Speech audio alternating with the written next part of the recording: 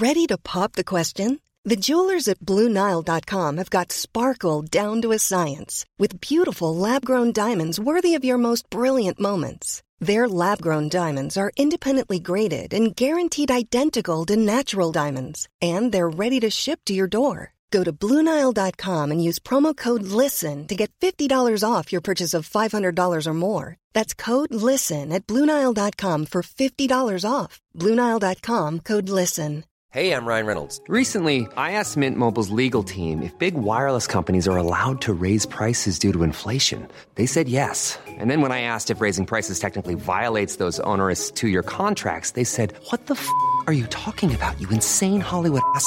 So to recap, we're cutting the price of Mint Unlimited from $30 a month to just $15 a month. Give it a try at mintmobile.com/switch. $45 up front for 3 months plus taxes and fees. Promo rate for new customers for limited time. Unlimited more than 40 gigabytes per month. Slows full terms at mintmobile.com.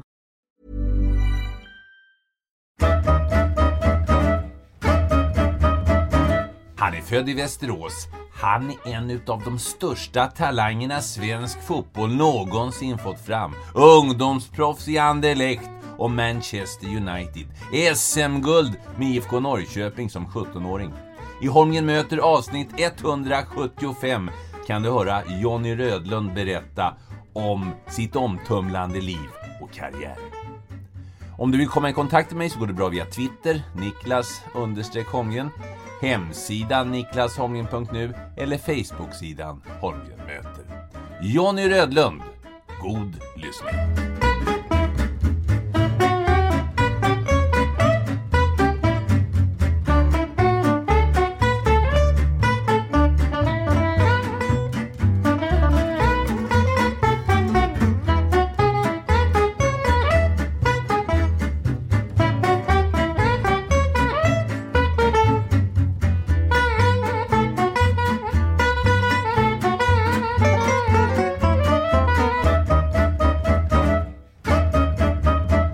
Den här podden presenteras ju i samarbete med Stryktipset. Jonny Rödlund, jag är så glad att jag har fått reda på att vi har samma favoritlag, Ipswich Town. Jajamensan, det stämmer. Det var faktiskt så här att farsan kom hem på slutet på 70-talet kom hem med en t-shirt och en sjal och en biljardkö. Och då var det Ipswich som jag följde på alla tips extra då på den här gamla tiden. Men sen var det ju kanske mer lite United eftersom. Du hamnade, det är förståeligt. Den kom du ihåg vilket lag med John Walk, Paul Mariner, Terry Butcher, vilka spelare. Ja, Terry Butcher, ja, han kommer jag ihåg faktiskt. Nej, men det var ju då på den tiden när farsan kom hem och det var inte så många som åkte över och var över till England på den tiden. Inte vad jag vet i alla fall, men det var så stort att få hem den där Ipswich-skalen. Det kommer jag ihåg, den satt ovanför sängen i bra många år. Mm. Din kollega här kom fram till mig och sa jag har haft 13 rätt på Stryktipset. Kan du stoltsera med det?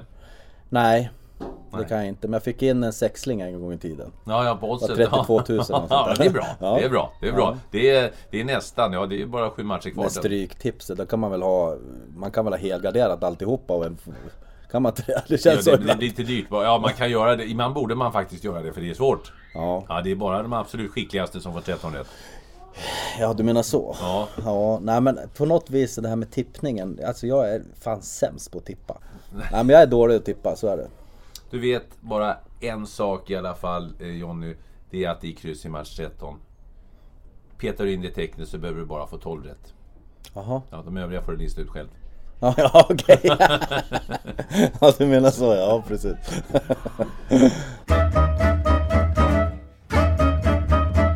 Jonny Erik Gunnar Rödlund, född den 22 december 1971 i Västerås. Tjenare Jonny! God dagens!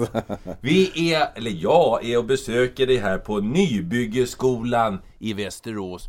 Samma skola som har fostrat Victor Lindelöf. Stämmer bra det. Jag tror att det är fler som har gått på den här skolan. Jag undrar om inte Pontus Kåmark kanske har gick. Kåmark, ja. Det är nog inte omöjligt. Ja, vi ska kommentera derbyt ihop på söndag, jag Pontus. Vi ska fråga honom om han har gått på Nybyggeskolan. Nej, men det är många fotbollsspelare här för det är en stor skola. Det är nog den största skolan i Västerås. Och det är den är ganska utspridd här på på det här området. Det är både Barkarö och det är Bäckby och det är Skälby så det är en stor skola. Och det är mycket fotbollssnack. Jag förstår det, och framförallt med dig då. Ja, det var otroligt mycket i början. I början var de lite så här: är det han? Och så googlar de, håller på: du spelar i Manchester United. Ja, det var mycket så i början. Men nu börjar de tjata hål i huvudet på mig att jag måste ha en fotbollsturnering här på skolan. Ja, så att jag ska väl försöka, chefen Kerstin har sagt att det är okej att köra, så att jag ska få planera den lite. Men det är ändå, är det nästan 600-700 ungdomar så att... Johnny Rödlund Cup, Nybyggeskolan. Ja, det kanske inte behöver ta mitt namn, men klassturnering kan det nog kanske bli. Vi får se, jag håller på att spana lite. Ja, anspråkslös. Du brukar ju ta för dig, ja? Nej, det är nog många som har trott det. Så många som har ringt och vill ha haft mig som dig då, expertkommentator och hit och dit. Men jag har aldrig hoppat på det riktigt. För det var en jobbig period då som jag varit sjukskriven. Och då har jag haft lite panikångest och sånt där. Så att jag hoppar av och sånt där. Men nu är jag 100% återställd. Så nu kan jag sitta med dig och prata här. Ja, jag menar det. Det heter ju manage your fear. Ju äldre man blir så är det viktigare att gå emot de här motstånden. Ja, men precis. Det är lite så. Ja. Det är lite så. Ja. Du, vad är din roll här på Nybyggeskolan? Jag kommer ju här och alla vi pratar ju i dig och hoppar på det och ropar till dig och sådär. Men vad har du vad har du för uppgift? Arbetsbeskrivning? Ja, jag hjälper till då hos ett par elever som behöver lite extra stöd. Sen är jag ju då också väldigt mycket att cirkulera runt i korridorerna för att ha lite lugn och ro och skapa relationer med ungdomarna. Och jag trivs fantastiskt bra. Det har väl varit min grej i många år nu att umgås med ungdomar. Jag har förstått det och läst det att du går hem hos ungdomarna. Jag kanske är på deras nivå. Ja, men det är ju... Nej, men jag tror att det här med alla kulturkrockar som kommer, så tror jag att relationer, det är otroligt viktigt. Alltså att man kan gå ner på ungdomarnas nivå och liksom kunna prata deras språk. Och inte vara så duktig och fyrkantig. Jag tror att det är skitviktigt. Är det något som du har naturligt i dig som du har lärt dig inom idrotten? Eller? Jag har nog fått mycket från idrotten. Eftersom man har bott mycket utomlands så tror jag att man... Sen har jag nog någon typ av... Folk brukar säga att jag har kinesiska alfabetet men jag tror att någon diagnos har man. Ja, det är som frugan säger: vad fan, Jonny, när ska du göra dina jävla tester? Så att jag tror att någon diagnos har jag. Men jag är nog otroligt ödmjuk och trivs bara. Och glad person. För din egen ungdom är ju väldigt annorlunda jämfört med många andras. För din yngre generation kan vi säga att du var världsberömd. Du var en jättetalang. Inte bara, alltså, du var berömd. Jo, jag kom ju upp utanför Sverige. Ja, och jo, men så var det. Jag vet ju att under den här tiden som det gick så otroligt bra så var ju både Real Madrid och Barcelona intresserade.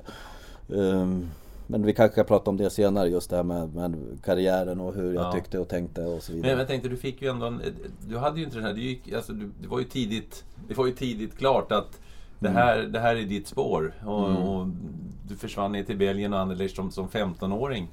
Han du med att få vara ungdom själv? Det var det jag menade.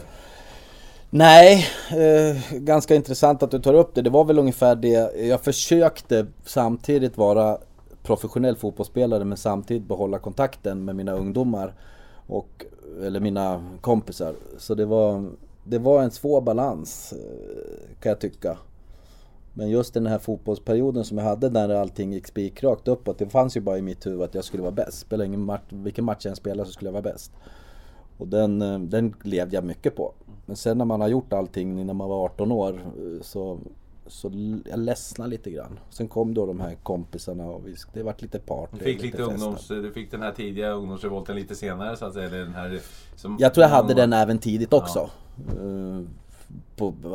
På min tid med landslaget och klubblag, det var ju mycket festande.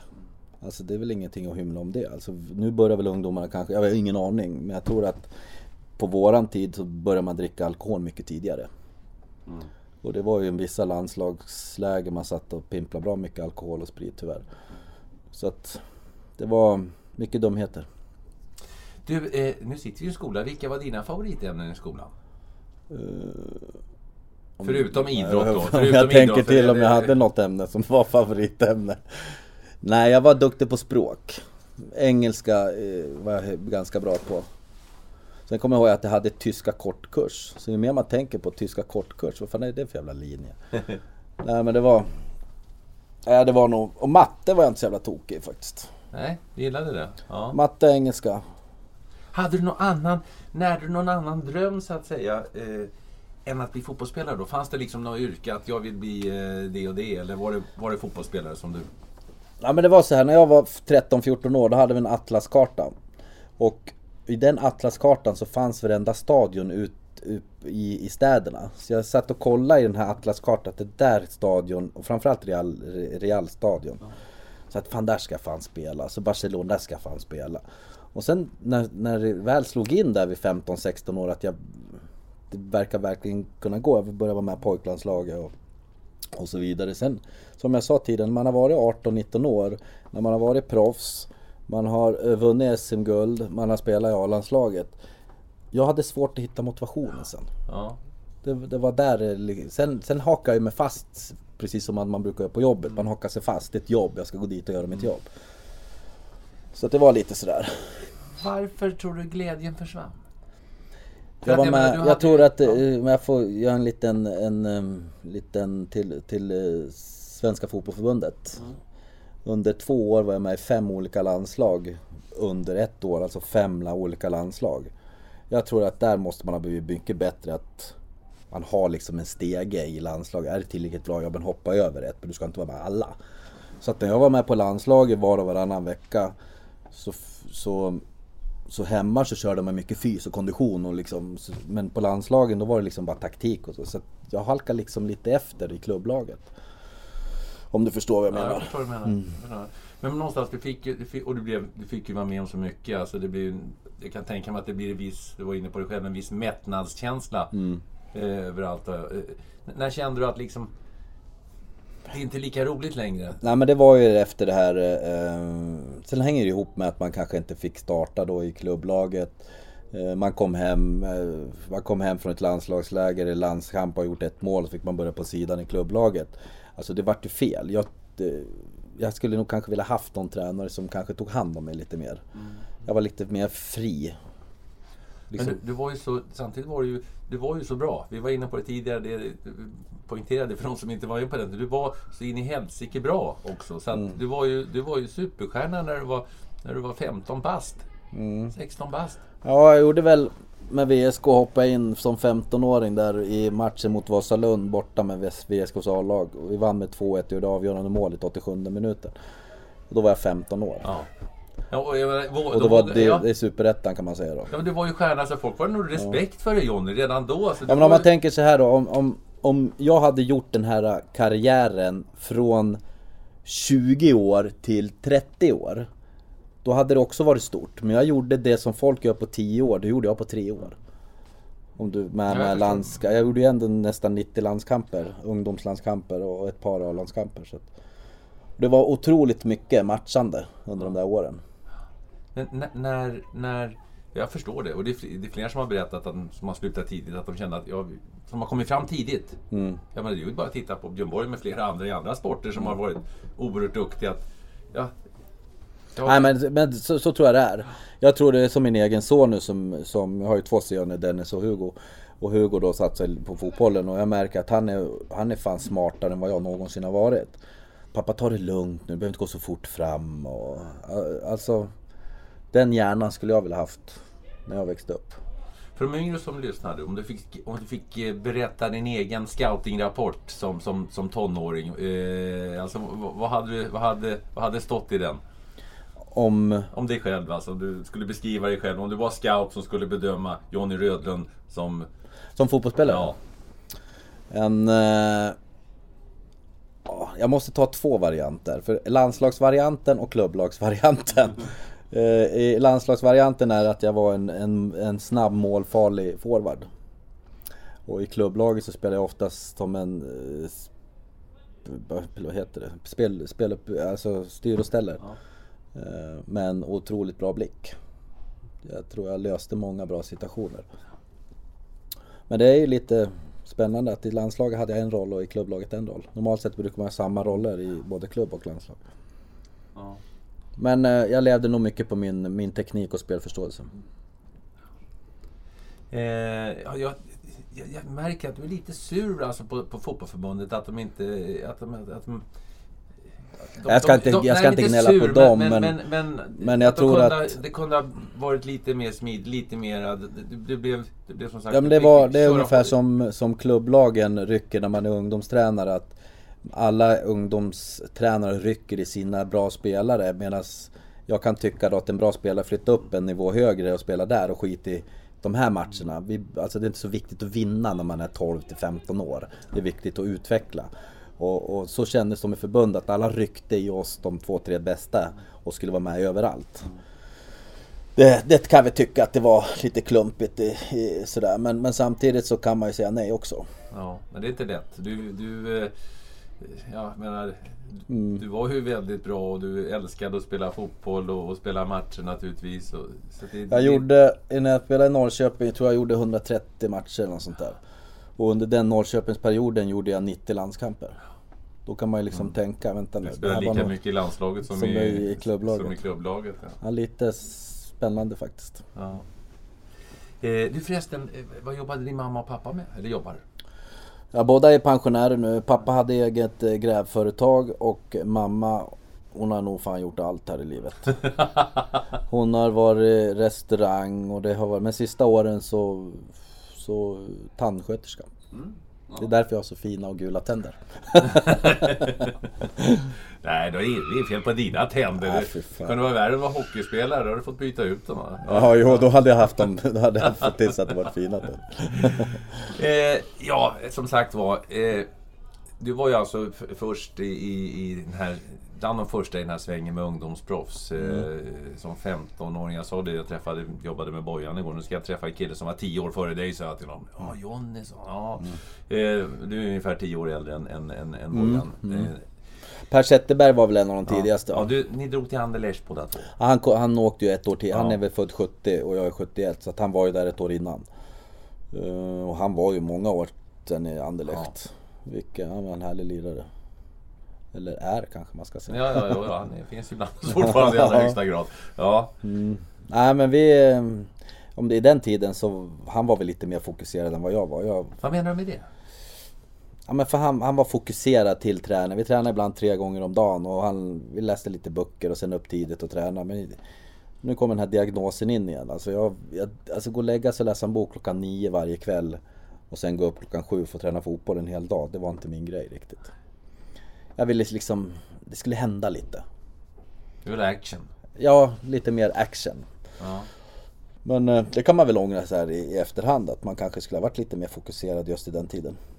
Du var 15 år? Ja, 16 var jag. 15-16, ja.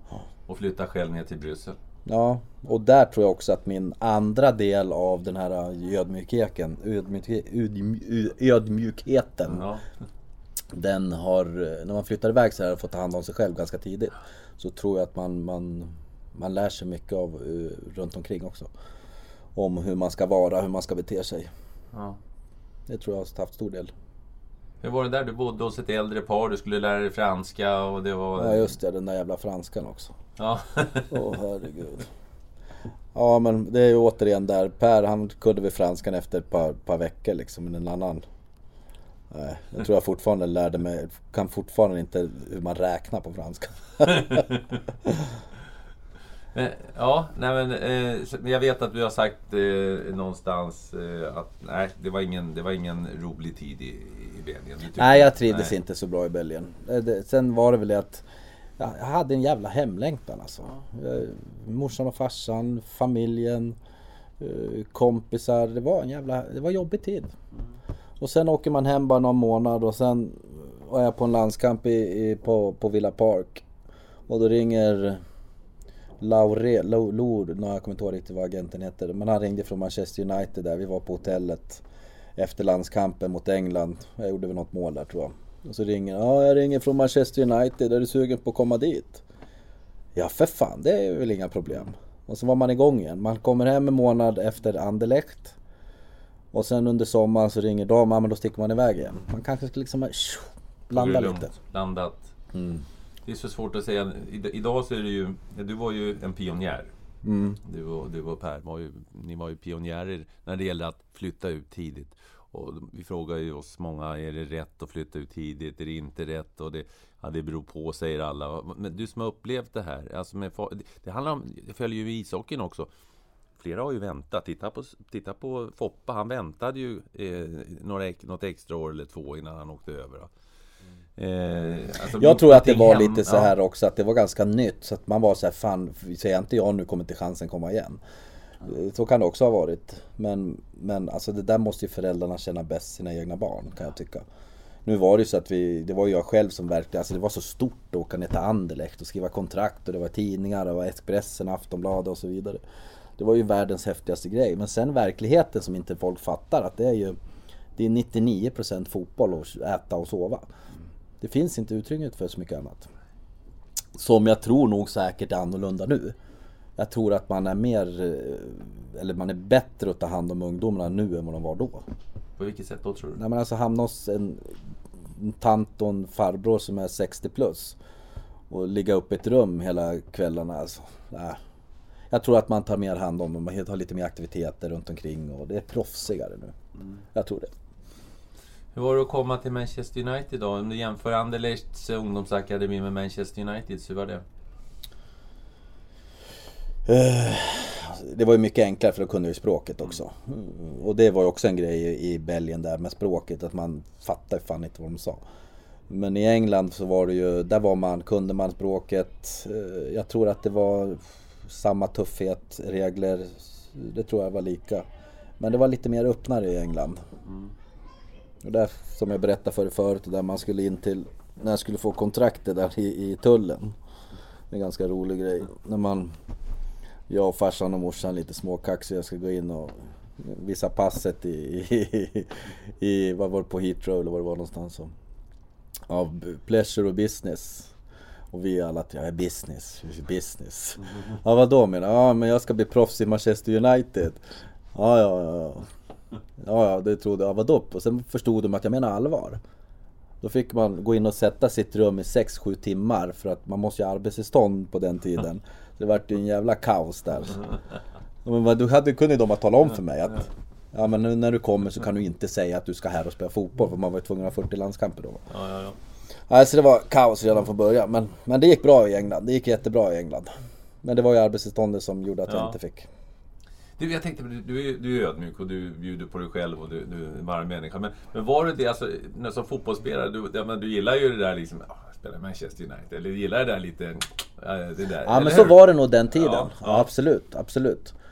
Ja, men nu pratar jag sällan om det. Ja. Nu är jag nästan så jag gömmer mig istället. Ja. Faktiskt. Men på den tiden då var det ändå, det är klart att man var lite kaxig. Jag tror inte jag hade kommit den vägen om jag inte var kaxig. Och den här ödmjuka, snälla lilla Per. På den tiden när man är en liten svensk och 16-17-åring och ska hävda sig mot alla engelsmän och skottar som hatar att man är där, så behövs det nog vara lite småkaxighet. Du, Sir Alex Ferguson kontra Lennart Liston Söderberg. Hur blir jämförelsen då? Ja, kanske inte så olika egentligen.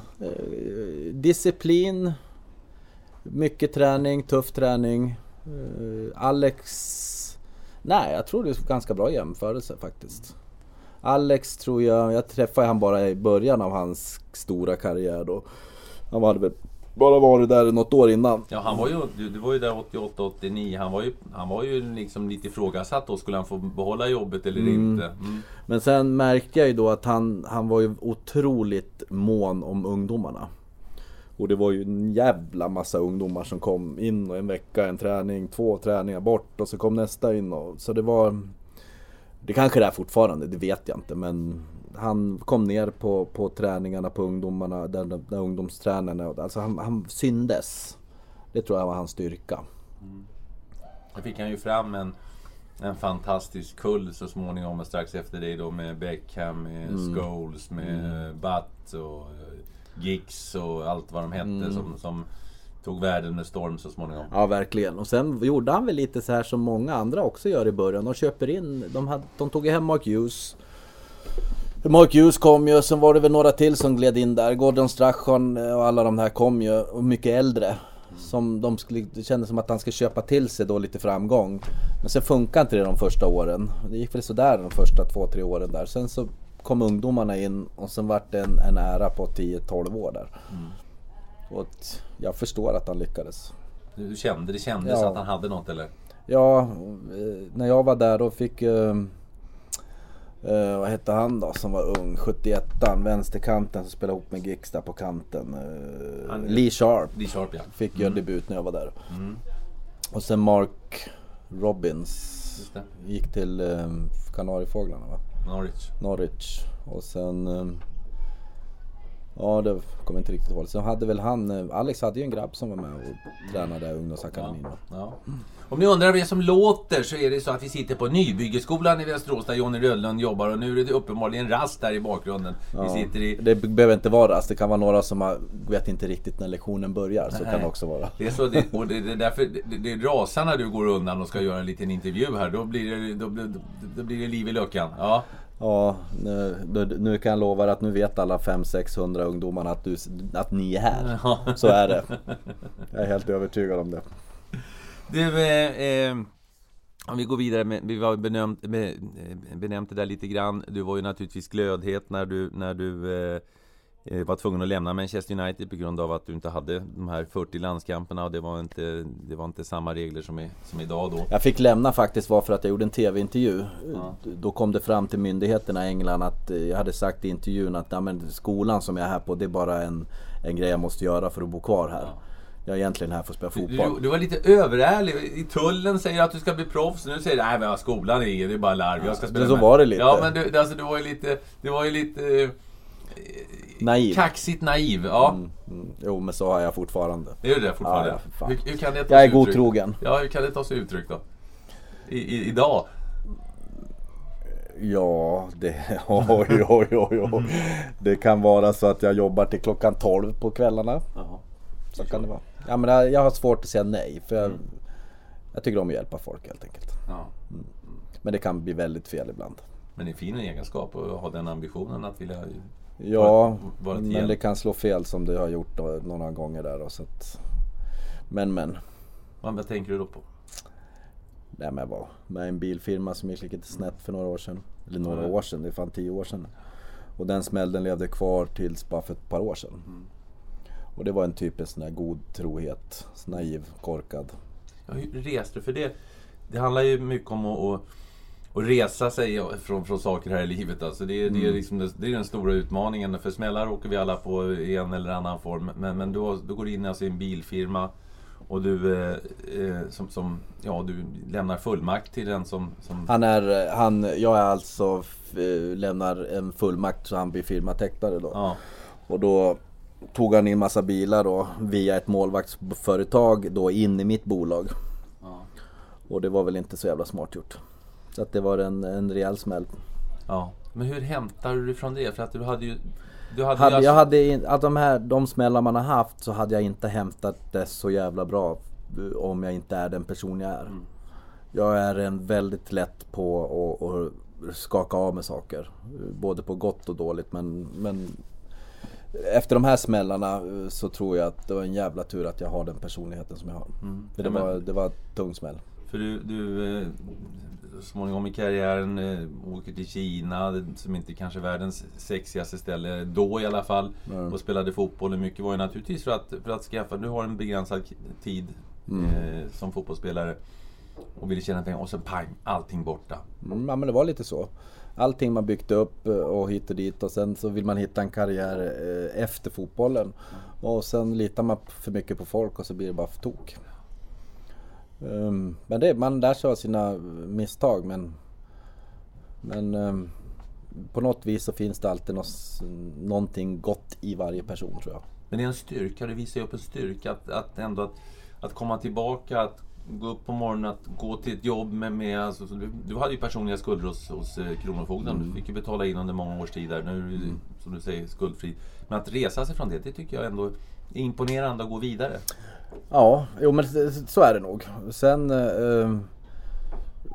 om man ska jämföra livet som professionell eller livet som jag har nu, så skulle jag nog föredra att vara det är nu. Alltså det är mycket enklare. Ja, men du har ändå fått känna på det andra. Och det är väl rätt viktigt att du har varit där uppe. Du har varit i de finaste salongerna. Ja, men jag kanske inte passar in där. Nej, men förstå mig rätt nu. Alltså, jag tackar nej till varenda sån här roll som du har och sitta som, och fått mycket erbjudanden. Men jag tackar nej för att jag har det nog ganska bra som jag har det. Även om jag inte är mångmiljonär och kunde ha varit det och så vidare. Alltså det enkla mår jag nog bra av. Jag kan åka runt i en Saab V4 från 72. Behöver inte ha en Ferrari som jag hade för några år sedan. Alltså det gör mig inte. Jag trivs bättre att gå här på skolan kanske och känna att jag inte har den här stressen och pressen som jag hade då som fotbollsspelare. Men nu är man tränare, där finns ju ändå stress och press.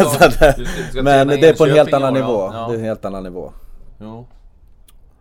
Och sen är det att jag brinner för ungdomar, inte bara på fotbollsplan. Jag brinner för ungdomarna här också. Och det är ju, jag har ju som IFK-laget nu, sen jag gick till IFK Västerås division 4, så har jag startat en helt ny akademi/herrlag där vi har en snittålder på 17-18 år och tränar lika mycket som ett allsvenskt lag, 4-5 pass och så vidare. Men nu lämnar ju det då för Jönköping som du var inne på då, och det är lite vemodigt, men det ska bli spännande med Jönköping också. Du är lite sugen på att ta in i hetluften igen? Nej, nu blir det ju lite mer runt omkring laget. Det är fortfarande Martin Andersson som kommer ha huvudansvar, och jag kommer då kanske lägga mer fokus på ungdomarna, utveckla lite mer egen träning och så vidare. Men givetvis finnas som stöd för honom. Men det ska bli spännande. För att jag valde Jönköping också är ju för att jag tycker att de har någonting på gång. När jag var där och spelade Allsvenskan 2003 eller 2002 så var det också någonting stort. Sen rasar de ju divisioner på divisioner och nu är de på väg att ta sig tillbaks. Men en bra grupp med lite kontakter med Johnny från Västerås, så kan det nog vara riktigt bra. Jo, men jag tänkte, för att uppskatta det här livet som du har nu, kanske var du tvungen att ha det andra liv. För det var ju, kan vi också säga till ungdomar, du var ju någon sa playboy, men du får ju säga om det är rätt eller inte, men tjejerna i Västerås stod och skrek utanför din balkong, du hade fina bilar, det var ju närmast man kan komma George Best i Sverige på den tiden. Ja, det var nog en hel del sånt, ja. Men det var väl det att jag hade långt hår och hade lite snygga bilar och som du har sagt nu och jag har sagt, att man var lite naiv kanske. Ja. Men du var ju ung, alltså du lämnar Manchester United och vi ska anknyta till din karriär och hamnar i IFK Norrköping. Du hade möjlighet att komma till Göteborg och det var Örgryte och det var i stort sett hela Sverige ville ha det. Men det blev Norrköping och anledningen har du berättat att det var nära hem, det är en timme ungefär åka bil ner till Norrköping från Västerås. Så var det. Du ville ha närheten till hemmet. Men du kommer till ett IFK Norrköping med många äldre spelare. Med Janne Hellström och Sulan och kompani som vi träffade här i förleden, du och jag. Ja, men det var ju lite så. Det var ju också, det var lite så också. Man var lite utstött. Ja. För de var lite äldre och här kom en liten pojke som får massa fruntimmer och så vidare. Men det var lite jobbigt. Sen försöker man umgås då med de som var jämnåriga. Men de var ju avundsjuka för att jag spelade A-laget för att spela Allsvenskan. Så att det var... Man har fått brottas framåt hela tiden på något vis. Ja, uppåt eller neråt mot de äldre eller de ja, men både alltså mot de äldre var det ju, man fick ju respekt på den tiden, jävlarna, hade man inte respekt för Janne Hellström, då fick man sig en örhil. Så var det, men så var det lite grann.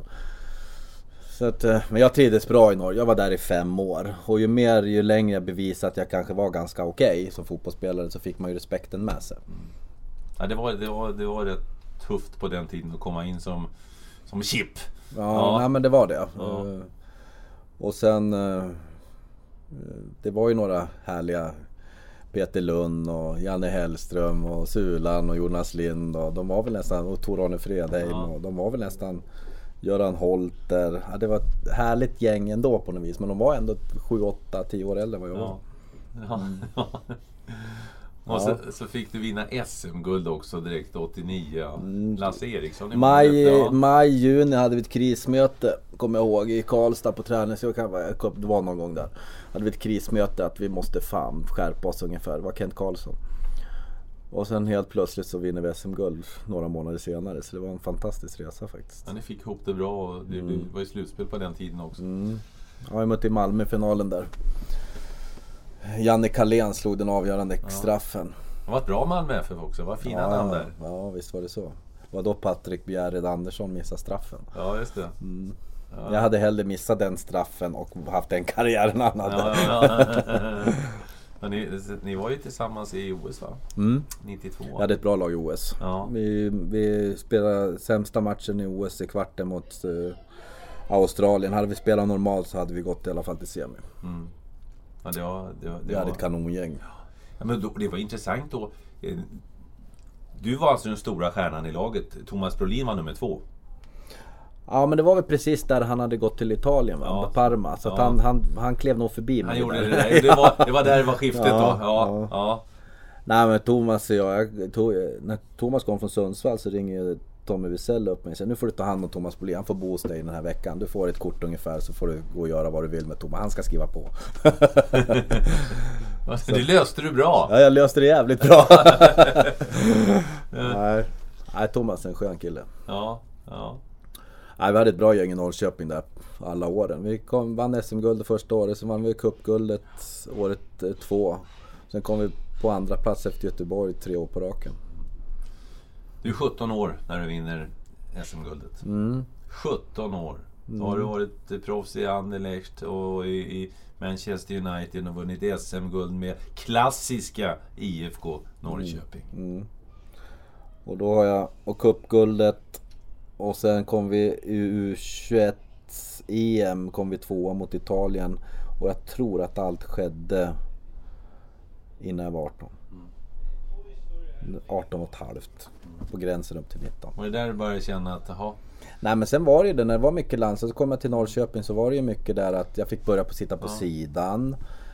Och det var inte du van vid? Nej. Du hade alltid varit stjärnan. Ja. Men sen är det ju också, man kanske inte bara ska skylla på spelare. Man kanske ska tänka lite på hur tränarna var. För att jag har träffat på så mycket tränare som inte vågar ta diskussioner mot äldre spelare. Och det kan vara så att det kan vara så också. Det kan jag inte svara på, det får du fråga dem om. Ja.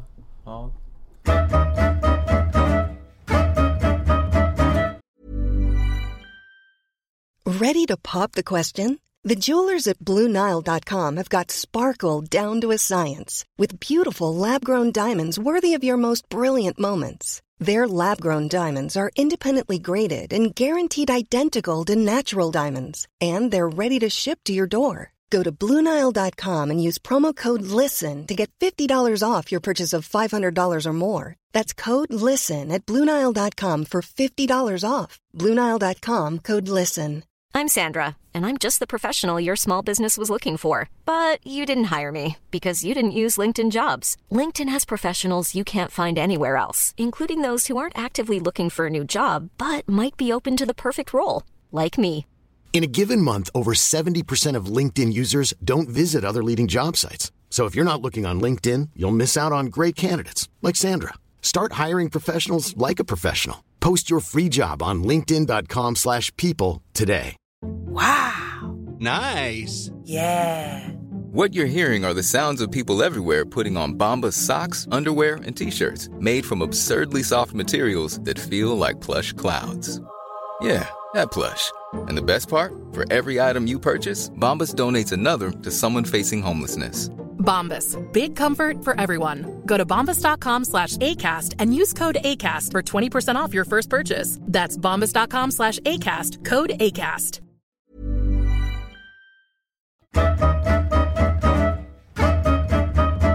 Det var några fina år i Norrköping som sagt. Och sen så 1994 så väljer du BK Häcken. BK Arslet, ja. Ja. Det var Reine Almqvist kommer hem till mig och sätter sig i köket med en påse nötter, tänkte jag säga. Men det var annat än nötter i den påsen.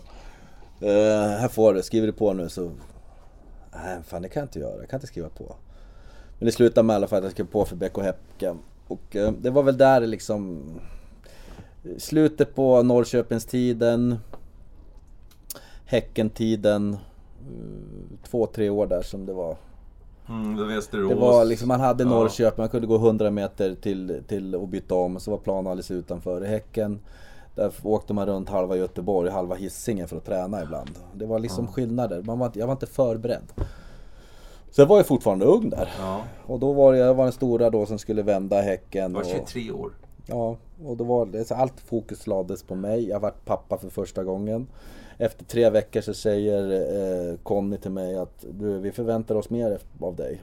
Då fan påsar under ögonen och knappt sovit på 2-3 veckor. Och sen, det var det dummaste kommentar jag någonsin har fått, tror jag. Nej, men det var en klumpig kommentar av en tränare. Men de förväntade sig väl att jag skulle vara outstanding på träningar och på matcher. Men det vart fel ihop med, eftersom vi hade Dennis då som var nyfödd och kolik och det ena med det tredje. Så det var en tuff tid. Så jag var bara där i 6 månader, sen gick jag hem till VSK igen då. Ja, det var, VSK just det. 94, spelade 7 matcher, sen blev det Degerfors. Degerfors var jag i 1 år. Gick fantastiskt bra i början. Sen vet jag inte, så kom jag med en cab någon gång och sen fick jag inte spela någon mer. Sören Krad. Så ja, Degerfors, ja, det är en speciell fotbollsmentalitet. Ja, fast jag älskade Degerfors. Hur fan vad härligt. Det var då Mats Olsson på Expressen skrev: hur fan klarar sig Johnny Röhlund att gå på torget och köpa en korv på natten? Man trodde det skulle bli slagsmål varenda gång. Ja. Jag förstår inte vilken bild han hade av mig. Jag har inte slagits på hela mitt liv. Nej, jag tänkte ju säga det. Jag har ingen minne av att du var på det sättet stökig. Det var mer att det var glitter och glamour ett tag. Det var det. Ja. Ja. Nej, men jag trivdes i Degerfors. Och sen gick jag ju då en fin affär via VSK ner till Braga. Ja, och där har jag förstått, där kom glädjen igen. Precis. Då kom jag från Sverige, jag fick vara mig själv, familjen följde mig ner. Och då bara fick jag liksom släppa Västerås och Sverige, alla skriverier och så vidare. Hur jobbigt var det att vara så påpassad? För det skrevs ju jättemycket om det. Det var som att du var allmänt villebråd där ett tag. Nej, men det skrevs om allt. Det spelar ingen roll vad jag gjorde, så skrevs det. Och sen, alltså det var ibland att man inte orkade gå på puben och sådär, för man var tvungen att vara lite onykter, för folk tjatade hår i huvudet på en. Det var en ganska jobbig period där. Vad fan, nu var super, vad fan, nu. Men det hänger ihop. Om du är på ett jobb, även fast man tjänar pengar, du är på ett jobb och inte trivs, då man presterar inte. Det gör man inte. Och sen det här att alla trodde att jag skulle vara bäst jämt. Jag ska vara bäst på plan jämt. Och det hade jag ju som min egen mentalitet när jag spelade fotboll, att jag skulle vara bäst. Men sen var jag ju en tekniker och en bra spelare. För börjar jag dåligt, precis som Anders Limpar och Stefan Rehn, börjar man dåligt en match, då blir man oftast dålig hela matchen. Men gör jag en klackspark efter 10 minuter, då är jag outstanding. Och då med min diagnos, ska jag ligga tyst på en soffa och lyssna på ett band och andas. Nej, men det var inte jag heller. Det gick inte. Nej, det kom Kalle Anka in, det kom någon snygg tjej in i den där. Det gick inte. Jag gick inte att lyssna på de där banden. Men sen kom, som du sa, att då kom ju glädjen Hur tillbaks. Kom den? Var det därför att du fick vara i fred? Eller var det? Nej, men jag fick liksom en ny start. Och sen när jag började i Braga där, då gick det hur bra som helst. Då var jag en av de bättre på plan oftast. De kallar mig för Duracell-kaninen, för jag orkar ju springa så jävla mycket. Det hade jag aldrig hört någon gång förut. För alla trodde jag var i cirkeln bara. Ja, du är lite glad själv där. Ja. Nej, men då var jag tränare på som fan. Jag märkte att ju senare jag var äldre jag blev, mycket träning var viktigt. Ja. Nej, och sen tog det 3 månader så knäckte George Costa mitt ben. Då hade jag en av mina bättre kompisar, Rickard Östnäs, på besök med hans tjej. De skulle titta, vi spelade mot Porto borta. 7 minuter så koppade George Costa fram, han var en ganska stor spelare i Portugal. Och trampade mig på knät och tryckte ner knät, och det gjorde så jävla ont. Dobbmärkena var kvar, fick inte ens frispark. Och då fick jag ju höra eftersom, men då hade för han kom upp efteråt och hälsade på och bad om ursäkt. Så han åkte på samma skada 1 månad senare. Han berättade att han skulle markera mig helt enkelt på under matchen. Och då hade du ett sånt rykte så du skulle punktmarkeras av Porto till och med. Ja, ja, men då hade det kunnat gått riktigt bra där då. Men sen tog det ett helt år innan jag kom tillbaks. Ja, och då kom du tillbaks i Västerås igen. SK. Och Allsvenskan. Och sen var det... fan tog jag vägen sen? Ja, det ska jag tala om. Sen drog du till Zweite Bundesliga. Ja. Energie Cottbus i forna DDR. Jajamensan. Östtyskland. Jag lyckas med de där gamla länderna öst. Och sen när jag var i Kina där sista året, då hamnade jag, det var enda statsliga eller enda enda laget som ägdes utav staten. Och så var jag DDR. Och det var ju tuffa regler. Ja. Men där gick det faktiskt jättebra. Ja. Det funkade i de där länderna. Jag skulle ha regler. Det var det du skulle ha haft Tichonov eller någon som blåste in er. Så nu ska ni träna då och då. Ja. Nej, men det var i Bundesliga 2 där så gjorde jag till och med målet som gjorde att vi gick upp. Ja, just det. Sköt upp. Och det var också sådär. Man är svensk och hade kanske lätt att få damer. När jag gör det avgörande målet att vi går upp, då springer jag bara, juhu, skitglad. Så bara tittar jag runt, det är ingen jävel som kommer och kramar mig. Då springer de och kramar den där jäveln som slog passningen. Ja, ja men förstår du vad sjukt? Ja.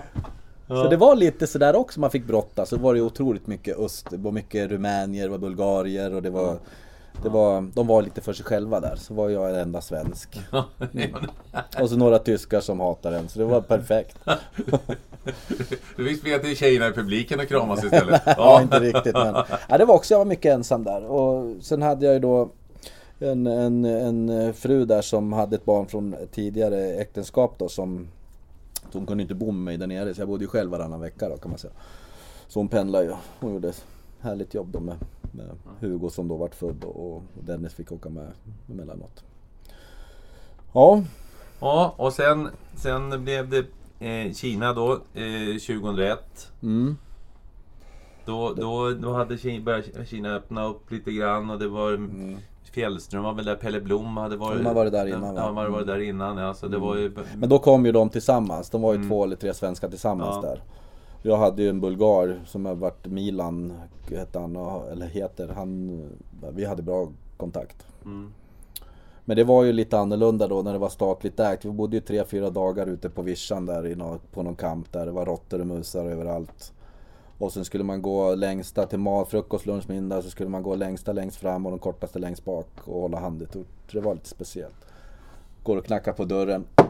Dags att sova 9:30 liksom. Så det var... jag lyckas. Var jag än kommer. Du vill inte vara kvar där, det blev bara 1 år. Ja. Och det var ju under det året de kvalificerade till VM. Ja. Så de hade ju uppehåll flera omgångar under hela året. För att landslaget skulle träffas ett par månader och träna. Det var ett speciellt år. Nej, men jag trivdes inte speciellt bra. Även fast det var helt okej pengar där, men jag trivdes. Och naturligtvis när jag ska flyga hem från Kina då, sista flyget hem då, så är det ju den 11 september. Så jag var i luften när det där small, det där otäcka. Så då hade jag ju en buntsedel på mig där som farsan ringde, när jag ringde från flygplatsen i Köpenhamn, som farsan, nu måste växla de där dollarna, det kommer gå åt helvete nu när allt det här händer. Så jag ställer mig där med hur mycket pengar som helst och ska växla in på Forex eller vad det var för någonting. Det var en härligt minne på sitt vis. Ja, och sen blev det Enköping och Allsvenskan då. Det var första träningen där, ringer Peter Linell till mig och säger, du kom nu, Ja, då hade jag varit hemma nästan ett halvår utan att ha haft någonting att göra. Och Enköping det var 20 minuter. Och så. Ja, precis. Och då kom jag dit och det var februari, var det typ 10 på träningen. Och alla trodde vi skulle åka ur och sen går vi upp istället från Superettan. Ja, det var en bra bragd. Verkligen. Allsvensk på Enavallen. Det var många som smakade på. Ja, det var häftigt. Hela stan drogs ju med. 2004 slutade i Enköping och så gick du tillbaka till Skiljebo, din moderklubb, och då kan man väl säga att då var väl nedtrappning. Det sista, ja, precis. Det var för att liksom runda av det hela. Ja, sen kom ju det där med allt det där skiten med alltihopa. Ja, du får ju alltså... Du blir ju ordentligt knäckt. Även om du liksom skakar av och det kommer igen, så är det ändå så pass så att du får panikångestattacker, och det är inget roligt. Nej, jag vet. Och det kan jag känna av även idag faktiskt. Ja. Jag har ju medicin för det där. Och när det blir väldigt mycket, så då känner jag själv att nu måste jag ta det lugnt. Ja. Men det är konstigt, man är på Nybyggsskolan och sen hjälper jag till på idrottsgymnasiet och sen så är jag tränare med sportchef och så det blir så ibland det är ofta jag får sätta mig och ta det lugnt. Vad gör du då? Sätter du ner andas då, eller går du ut som promenad i skogen, eller? Nej, jag sover. Måste jag sova lite extra. Du går och lägger och vilar. Ja. Och det sitter nog i någon vecka. Då är jag väldigt trött en vecka. Så det har sina men. Ja. Men. Livet går vidare som man brukar säga. Ja, det gör det. Det gör det ju. Och men nu har du ju nya projekt på gång och liknande. Så att och det här som du ändå bär med dig med att komma fram så pass ung. Och du har ju en enorm erfarenhet. Och hur kommer det fram i din roll som ledare, just det här som du har med dig att kunna se även, alltså man brukar prata om att se hela laget och det viktigaste är de som sitter på bänken och liknande så, men du är ju också kvitto på att även stjärnorna i den här åldern måste. Jag tror att en sätt. Talang behöver nog mer uppmärksamhet än någon annan. Jag har tyrt mig till de här yngre för att jag ser mig lite själv i dem också, att det är ju bara att kolla med de här killarna jag haft sedan de var 7 år. Jag har haft säkert 6-7 stycken sedan de var 7 år under mina vingar ända tills nu. Och jag har nog frågat framförallt föräldrarna, så tror jag att de är otroligt nöjda då jag bryr mig om killarna väldigt mycket. Och sen i min tränarkarriär så har jag ändå haft 6-7 stycken som har kommit med i landslaget. Berätta. Namedroppa. Nej, men jag har ju haft sen min som jag startade akademin i Skiljebo här som ledare, så har jag då haft Danne Svensson, Dennis Kollander, Jakob Nogren, Hugo, min egen grabb då, William Björnsson, Kevin Kustovic som har gått, och även en kille till nu som jag tror väldigt mycket på, den som heter Dennis Butchi, som jag har varit en liten halvpappa för nu sedan han var 7 år, som har en otroligt potential. Det har alla de här killarna. Men det har väl ändå ett kvitto på att man har gjort någonting bra. Sen var det ju kanske inte alla under min tid hela tiden, men de har ändå varit hos mig ett par år. Och jag tror att min träning tror jag har varit ganska bra. Där vi har haft ett högt tempo och Hur är du som tränare? Är du tuff? Har du plockat delar från Sir Alex och Liston? Jag har nog tagit mycket från Liston och Alex-tiden, att disciplin skapar framtid, tror jag. Jag tror inte på den här ödmjuka stilen att allting är så jävla bra hela tiden. Jag tror inte på den. Jag tror att är man på träning, då tränar man hårt. Och de här nya utbildningarna som nu går, att man istället för att ut och springa skogen till 60 minuter kan man spela 2 mot 2 i 30 minuter. Jag tror inte på det. Jag tror att den här skogen är jävligt nyttig fortfarande. Att man får en rejäl grundkondition, men sen att även mentalt blir starkt. Sen är vi självklart spela 2 mot 2 också bra, men det är 2 skilda saker. Disciplin är nyckeln till framgång. Ja, det tror jag. Tror jag verkligen. Men vilken är den tränare som har betytt mest för dig? Ja, du får ta från ungdomsåren fram. Nej, men min pappa har ju funnits hos mig otroligt mycket. Han ställer upp lika mycket, gjorde på mig som jag gör på mina söner, eller framförallt nu kanske Hugo då, eftersom han håller på med den sporten som jag älskar mest. Jag tror också att man att inte alltid säga till sin son att allting är så jävla bra jämt. Att man ska få lite kritik och säga att du måste bli bättre på det här för att ta nästa kliv och så vidare. Jag tror mycket på det. Vilken är den tränare som har betytt mest för dig? Tränare, jag tycker att många har, även positivt och negativt, har betytt väldigt mycket för mig. För att jag har haft sådana som har suttit med åt sidan för att de inte har vågat tagit diskussioner med äldre. Då har jag lärt mig av det. Jag har, den som tog upp mig först och främst av seniorverksamheten, det var ju Sven Kjell som jag hade som juniortränare, som kanske var den som verkligen det här med disciplin, mycket löpning. Kan man inte löpa på plan kan man inte vinna matcher heller. Liston framförallt, Alex Ferguson, Kent Karlsson, Norrköping. Även han i Cottbus, han DDR-tränaren. Det har varit mycket sådana tränare, att disciplin har varit nyttigt. Det har jag märkt. Du gillar de tuffa tränarna? Alltså ja, jag gillar de som är tuffa. Du vet vad du har, du vet vad de vill ha av dig. Ja. Jag hatar mjäkiga tränare som inte vågar, som målar in sig i ett eget hörn. Alltså, idioti. Det bästa du spelat med? Ja, det är väl Thomas Brolin, Stefan Schwarz gillar jag, även fast han spottade mig i ansiktet första matchen jag mötte han. Mot Zidane. Så det är några härliga spelare. Nu sitter du här, Jonny, du ska fylla 47 år. Ja, 47. Nu går du in i en ny fas då som i Enköpings ledarstaben till Enköping. Så jag träffade lite folk från Enköping förresten i samband med Vi lirar-galan förra veckan, och de verkar optimistiska. Det verkar vara en ny fas på gång där. Ja, men det är lite som jag har trott också. Jag valde Enköping nu. Dels för IFK Västerås har lite knackig ekonomi, inte för att jag var där och bara ville ha pengar, det var inte så. Men lite att de har någonting nytt på gång. En bra trupp, få lite spets där, så kan det bli härliga 2 år. Jag tänkte, du har ju varit med, du förde till exempel upp Syrianska här i Västerås till division 1. När du en tanke någonstans att ändå vara huvudtränare så småningom verkligen gå in i den?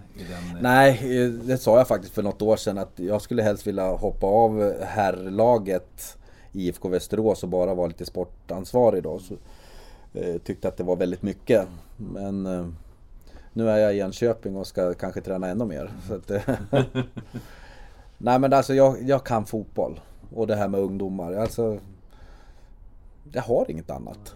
Alltså det här är jag på något vis. Har du någon devis sådär som du har samlat på dig, erfarenheter? Och erfarenheter får man genom att upp och ner och resa sig från smällar. Har du någon devis som du lever efter? Jag brukar fråga när du sparkar av dig täcket på morgonen och så tänker jag, nu ska Jonny Rödlund upp och göra en bra dag. Är det någonting som du tänker på då? Nej, men jag har alltid varit en sån här kille så att allt löser sig. Allt löser sig även i motgång. Bakom regn kommer alltid solsken. Det är liksom mitt motto på något vis. Hur får du den tilliten då? Alltså att du känner att det löser sig? Fråga min sambo nu. Hon tycker att fan vad du alltid är så jävla positiv. Nej, men jag tror det. Att eftersom jag är så positiv och glad så är det ju för att jag har den tanken. Att jag försöker må bra. Och sen även fast det är motgångar så... Och jag kanske har lite för lätt många gånger att bara ruska av mig. Man kanske skulle sätta sig ner och fundera på vad det är som har hänt. Det är väl kanske den slaktdelen. Men jag trivs som jag är. Ja, vi måste ju sluta nu, för du har ju andra viktiga saker på gång nu. Ja, det är väl säkert någon bråk som har hänt som jag måste fixa. Okay. Nej, jag ska åka upp med grabben senare till, han har blivit bjuden och ett gästtränar med Bayerns U19. Så det har gått ganska bra. Han har ju ett A-kontrakt med VSK fotboll. Men vi får se vad som händer. Han är född 01, ja. Så han är 17. Han har också en lysande framtid om man vill. Vad säger barnen då när de får reda på att pappa har varit superstjärna? För det var du. När motsvarande ålder. Ja, men han vill nog hävda sig lite grann. Det tror jag. Håller du ner honom då? Ja, det går inte att vara som jag var. Nej, men alltså det var lite annorlunda förut. Nu finns det fortfarande någon som blir ungdomsproffs, men då var jag en av de få. Och det var nog lite lättare tror jag, för nu tränar alla mer. Alla är bättre, det tror jag. Och Hugo är en sån som kan gå hela vägen. För han har spelförståelsen, han har tekniken, han har det mesta. Lite lätt i kroppen fortfarande, men det kan gå vägen. Det kan gå vägen. Nu ska vi se. Ja, 2 A-landskamper blev det också under Olle Nordin. Det är bra det. Det var ju på den här vinterturnén. Debuterade samtidigt som Stefan Schwarz, Pontus Kåmark, Jean-Paul Vondenburg, Sven Andersson, Magnus Erlingmark. Ja, ni debuterade samtidigt i landslaget. Det visste jag inte om. Jo, jag läser det här. Jaha. Ja, 35 år när du slutade. Sverige, Kina, Tyskland, Portugal, England, Belgien. Ja, du ser. Jag har bott på några ställen. Du har gjort det. Ja. Är det något mer här som jag tittar när Ja, är det någon fotbollsfilosofi du försöker anamma som du känner att den här filosofin är, eller är det utifrån materialet? I början som tränare så var jag mycket 4-4-2, ytterbackar, yttermittfältare kommer runt på kanterna, mycket sånt. Nu har jag nog övergått lite mer i ett possessions-spel. Äga mycket boll.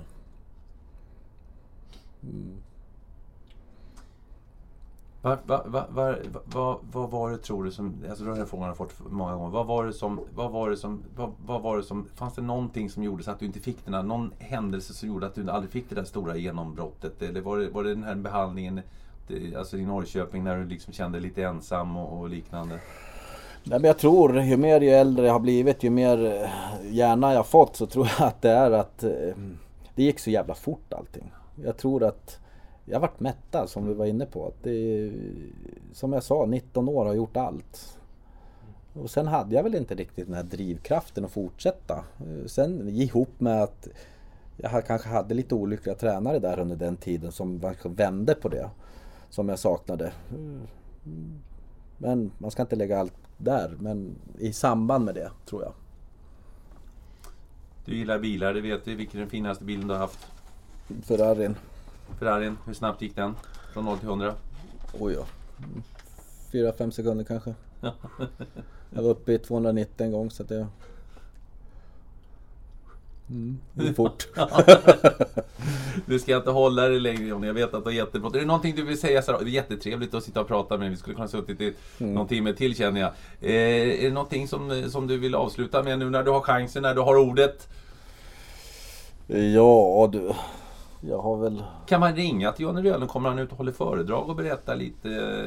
Det har jag aldrig gjort. Jag har väl varit på något och berättat lite sådär. Men jag är nog ingen föreläsare sådär. Jag är mer en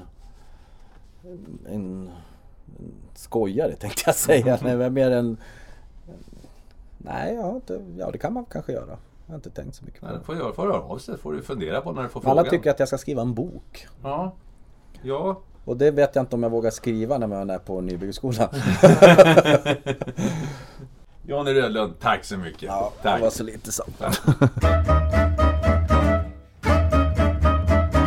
Tack för att du lyssnade. Vill du nå mig går det bra via Twitter, Niklas_Holmgren, hemsidan niklasholmgren.nu eller Facebook-sidan Holmgren möter. Ha det så gott så länge. Hej hej.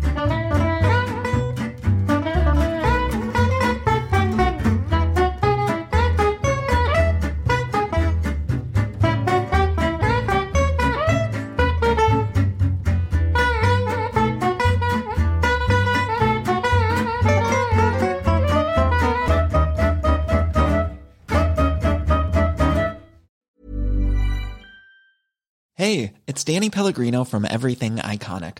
Ready to upgrade your style game without blowing your budget? Check out Quince. They've got all the good stuff, shirts and polos, activewear, and fine leather goods, all at 50 to 80% less than other high-end brands. And the best part? They're all about safe, ethical, and responsible manufacturing. Get that luxury vibe without the luxury price tag. Hit up quince.com/upgrade for free shipping and 365-day returns on your next order. That's quince.com/upgrade.